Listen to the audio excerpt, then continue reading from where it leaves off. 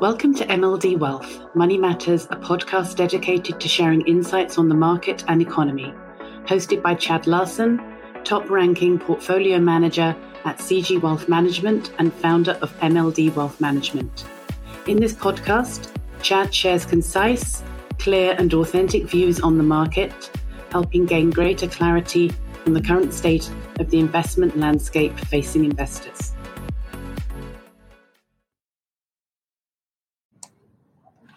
Hey guys, Chad Larson with MLD Wealth. It's December and rolling into the last month of the year. It's a chance to kind of look back and start to plan to look forward into what 2023 will bring.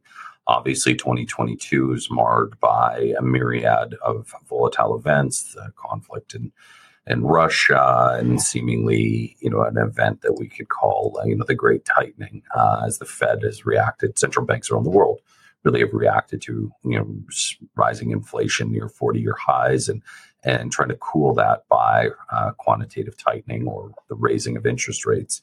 We'll get into a little bit of that, and I actually usually generally try to do a over the Christmas holidays armchair read of a look back and more so a look forward. So I just really want to spend the time here in December talking about what we see into the end of the year. Lots of key terms, throughout the year. As we've been publishing monthly, we're transitioning some of the content here to a podcast as well. So hopefully that gets approved and on your various platform systems. As many of you like to see my face, many of you could get away with that. Everyone said I had a voice for radio, but a face for radio as well. Here we go. Listen, everyone's talking about, recession. We've been saying inflation, and how to position capital in and around that, and how we've been able to navigate such volatile marketplaces. Listen, stocks typically rally in December, but this year investors have some caution. If you go back to November, October, September, we've been talking about the fall, how the markets, could seemingly pull back in that regard. And then on the go-forward basis, we would look for the market to create a bottom, but that the bottom would generally only be signaled by, a pivot within the Fed to, stop aggressively raising interest rates, and so that the market can start to see the other side of that steepening curve and allow money to flow a little bit easier. Again, consumers and businesses can't spend money they don't have, and nor spend money they can't afford to borrow. But here we are in September or December. And as I said before, the stocks typically rally. Listen, investors hoping for a year-end to rally to bring the stock market gains up after a punishing year, generally have history on their side, as U.S. equities traditionally rally during the month of December. But we're remaining skeptical of a forecasting this rise. I think the market's got a little bit optimistic through the month of October or November. We saw, a near 8 to 10% bounce off the bottom in the S&P. And these gains would be welcomed by many investors after seeing, the S&P still off minus over 16% for the year. Still weighing on the markets has been the U.S. Federal Reserve's actions to aggressively tighten interest rates to fight inflation, as I mentioned. So again, December is going to be usually a good time for investors, but right now they're stuck because it's really the focus on rates that will cause the markets to go up and down in the short term. We've got another Fed meeting coming up here right away. The question this year is, will the Fed raise by this month will the Fed raise by 75 or 50 basis points, and whether or not there's any dovish or commentary that suggests the Fed will raise rates one or two more times next year and then call it quits. So we're really looking almost body language and commentary at this stage, just to see when the pain is going to be over. Again, December is generally a good month. There's a lot of fund managers, that have outperformed over the year, are buying stocks that have outperformed over the year to do a little bit of window dressing.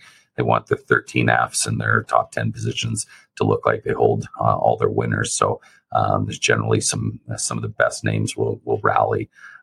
So Santa Claus could bring some presence to traders that actually show up, over the holidays.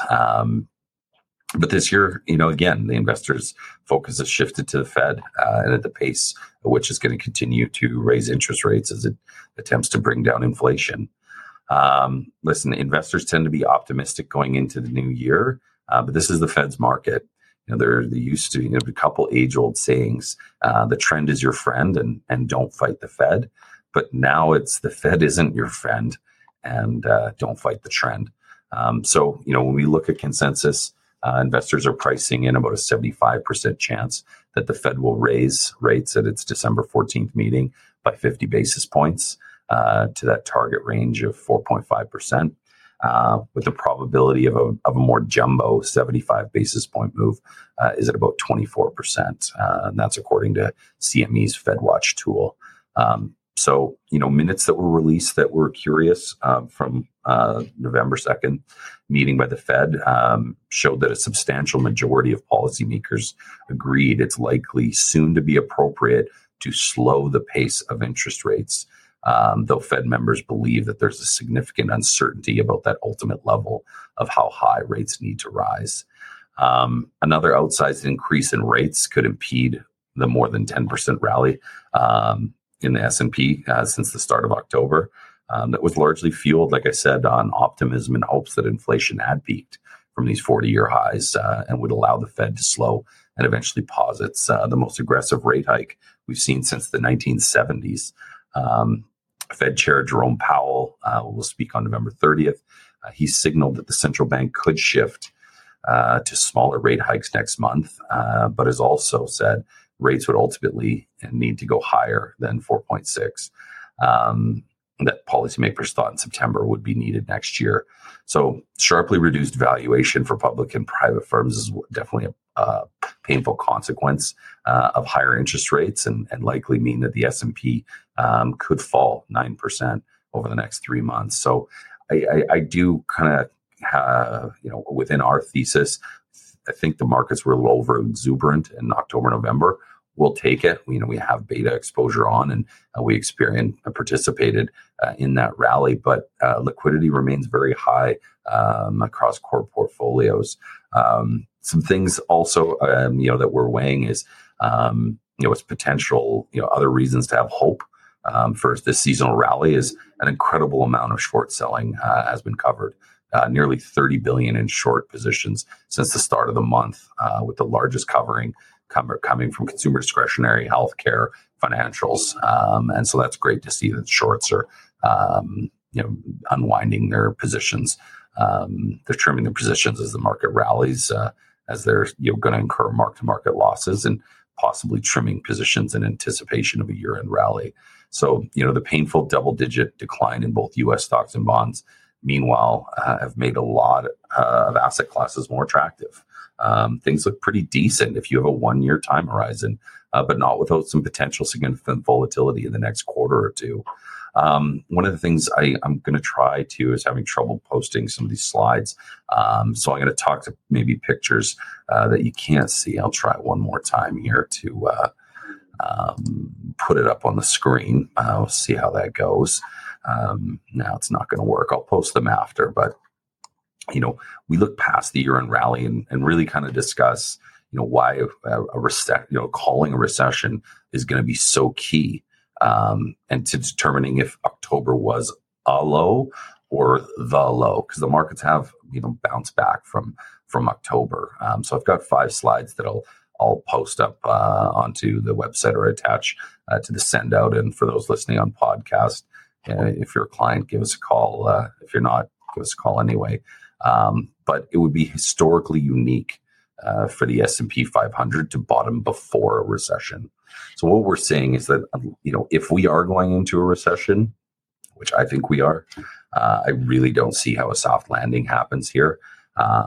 Then we haven't seen a low. It would be historically unique, looking back all the way to 1957, and throughout the U.S. recession troughs, from the start date, how number of months that it took to get out of them, and looking at when the low was made during those recession troughs. there was only one instance where the S&P didn't make a low during the recession. So if we're going into a recession, the market hasn't seen its low. And I think that's further to the kind of the commentary that I gave earlier is, there's maybe Santa Claus is going to bring some presents into the end of the year, which we'll, happily enjoy. But I think there's going to be a rocky start into the new year. Corporate CEOs, have done their best to batten the hatches and right-size their businesses and cut costs. We're starting to see a lot of labor costs leak out of the market, as you would expect during a tightening period and rising interest rates. But we're not seeing we haven't started to see a lot of negative guidance or reduced out forward-looking statements and guidance from CEOs. I think everyone wants to get through this year, make their bonus, whatever's left of it on the table, and get forward. And I think pragmatically, you could see a number of companies kind of come forward with reduced guidance and cause some turbulence into the market in the first part. Recession outlook, looking yield curve inversions. Historically, going back to 1978, we've seen the percentage of U.S. Treasury yield curves that are inverted are over 55%. That's a level that signals a coming recession. There's one time in history where this hasn't happened, but yield curves are telling you that a recession is coming. Recession outlook, Conference Board leading indicators.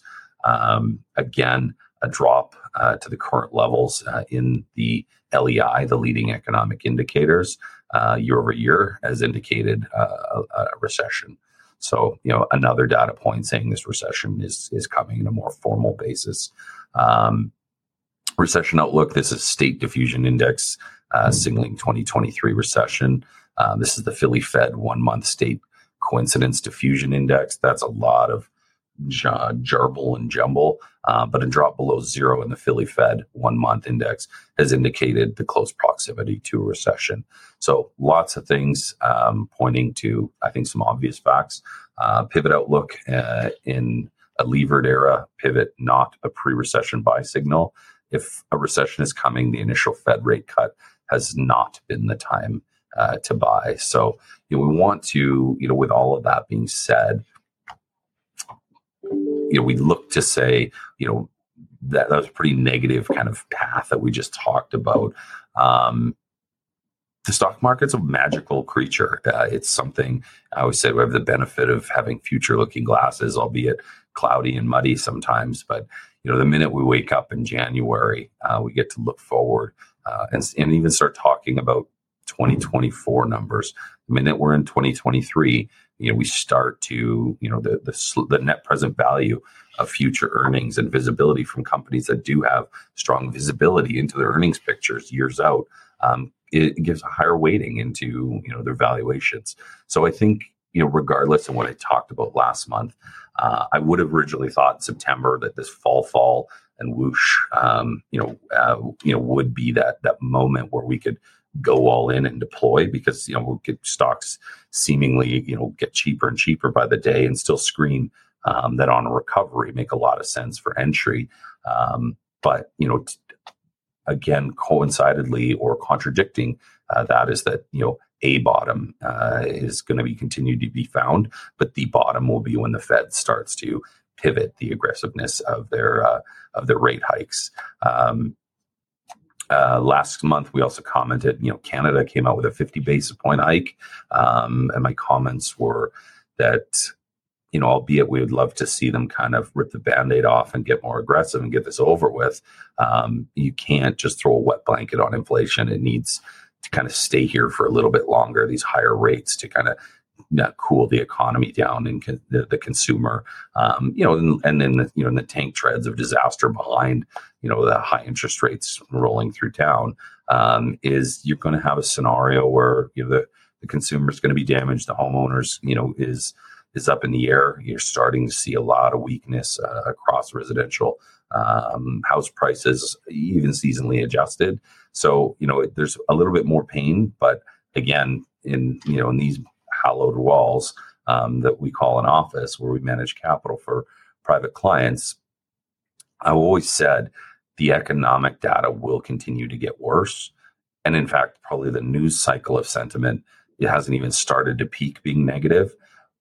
But by then, the market will actually start to be surging because there's a lagging effect to how it affects Main Street, how it affects the consumer.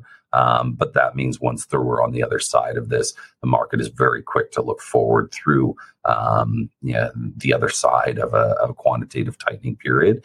And I think, when we get into the latter parts of 2023, you're going to start to see yield curves normalize and interest rates start to come down, and that should provide the fuel for the next surge and up leg of the market. So regardless if there's another 10% down from here, so be it. The reality is we're in the bottom part of the U. Whether there's a little bit more to go down and it chips along the bottom before it rallies up, or we are at a bottom and we chip along for the side and it goes up. Regardless, our outlook 1 year out is very positive. So maintaining a high degree of liquidity, maintaining a high degree of confidence and conviction in deployment strategies, and looking at what sectors will be overrepresented in client portfolios that will continue to do well in inflationary environment, but also be positioned for an accelerated growth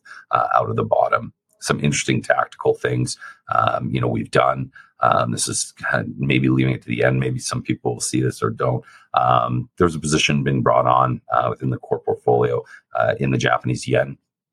It's been absolutely brutalized against a surging U.S. dollar basket. The U.S. dollar basket won't hold forever. You've started to see it slip. And the yen, the yen's down almost 30% year to date. Kind of a value dumpster diver, looking at it as a bit of a haven currency. The Swiss franc is usually another currency that we would look at for recovery, but it hasn't moved as much. So a tactical position in the yen, and as well actually added a position in long bonds and duration. So avoided the calamity of being owning long bonds, because long bonds are down 25, 27% in some cases as the yield curves become inverted and interest rates have risen so much. That being said, when you have a year when 30-year treasuries are down, I could pull it up. I want to see. I think I entered the position. They were down almost 27% at that time. They've done really well.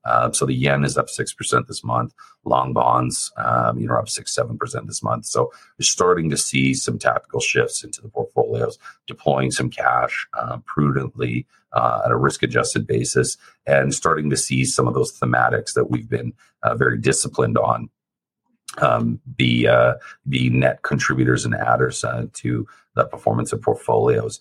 Some unrest in China. People are finally standing up. People are a little perturbed. They're being locked down again, and so that's something we are watching. That caused a little bit of concern and panic into the oil markets this week. Obviously, we're overweight energy. It's been a strong contributor to bottom line performance across core portfolios, combating weakness in pretty much everything else. So some short-term weakness, but demand numbers came out 2 days ago, and global oil consumption is at pre-pandemic levels. We're not magically flying around, on new technologies and hoverboards quite yet, much to the chagrin of environmentalists. Oil demand continues to be robust.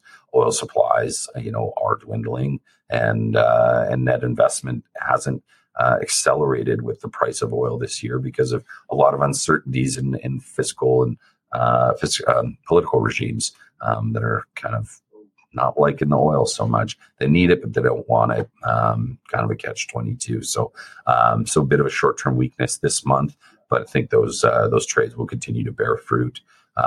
Doing a lot of hard work, on the service side of the energy complex. Obviously, the commodity producers have done incredibly well, and there's a bit of a laggard effect as obviously capacity gets to get used up through increased activity down into drilling, but more so it takes time to start to push increased prices onto your consumers, especially off of a complete down cycle where service companies were was apropos and just not on the table to pass costs on or increase service costs. But we're in a competitive environment now as drilling is picked up, so the service is something we're really looking at. There will be some I think just robust cash flows and earning surprises in that space.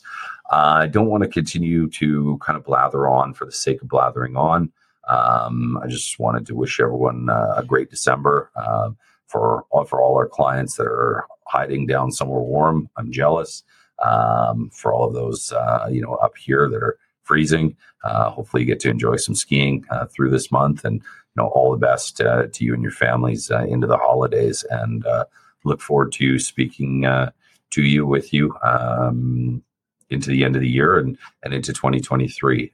As always, if you have any questions, give myself or a member of the team a call, and have a wonderful day. Take care.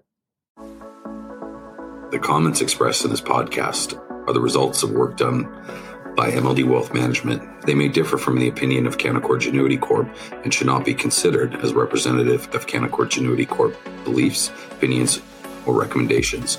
All views expressed in this podcast are provided for informational purposes only and do not constitute an offer or solicitation to buy or sell any securities. The statements expressed herein are not intended to provide tax, legal, or financial advice, and under no circumstances should be construed as solicitation to act as a securities broker or dealer in any jurisdiction. All views are intended for general circulation only and do not have any regard to the specific investment objectives, financial situation, or general needs of any particular person, organization, or institution. Please do not hesitate to contact us should you want to know more about the information contained in this video or have any related questions. Canaccord Genuity Wealth Management in Canada is a division of Canaccord Genuity Corp, member Canadian Investor Protection Fund, and the Investment Industry Regulatory Organization of Canada.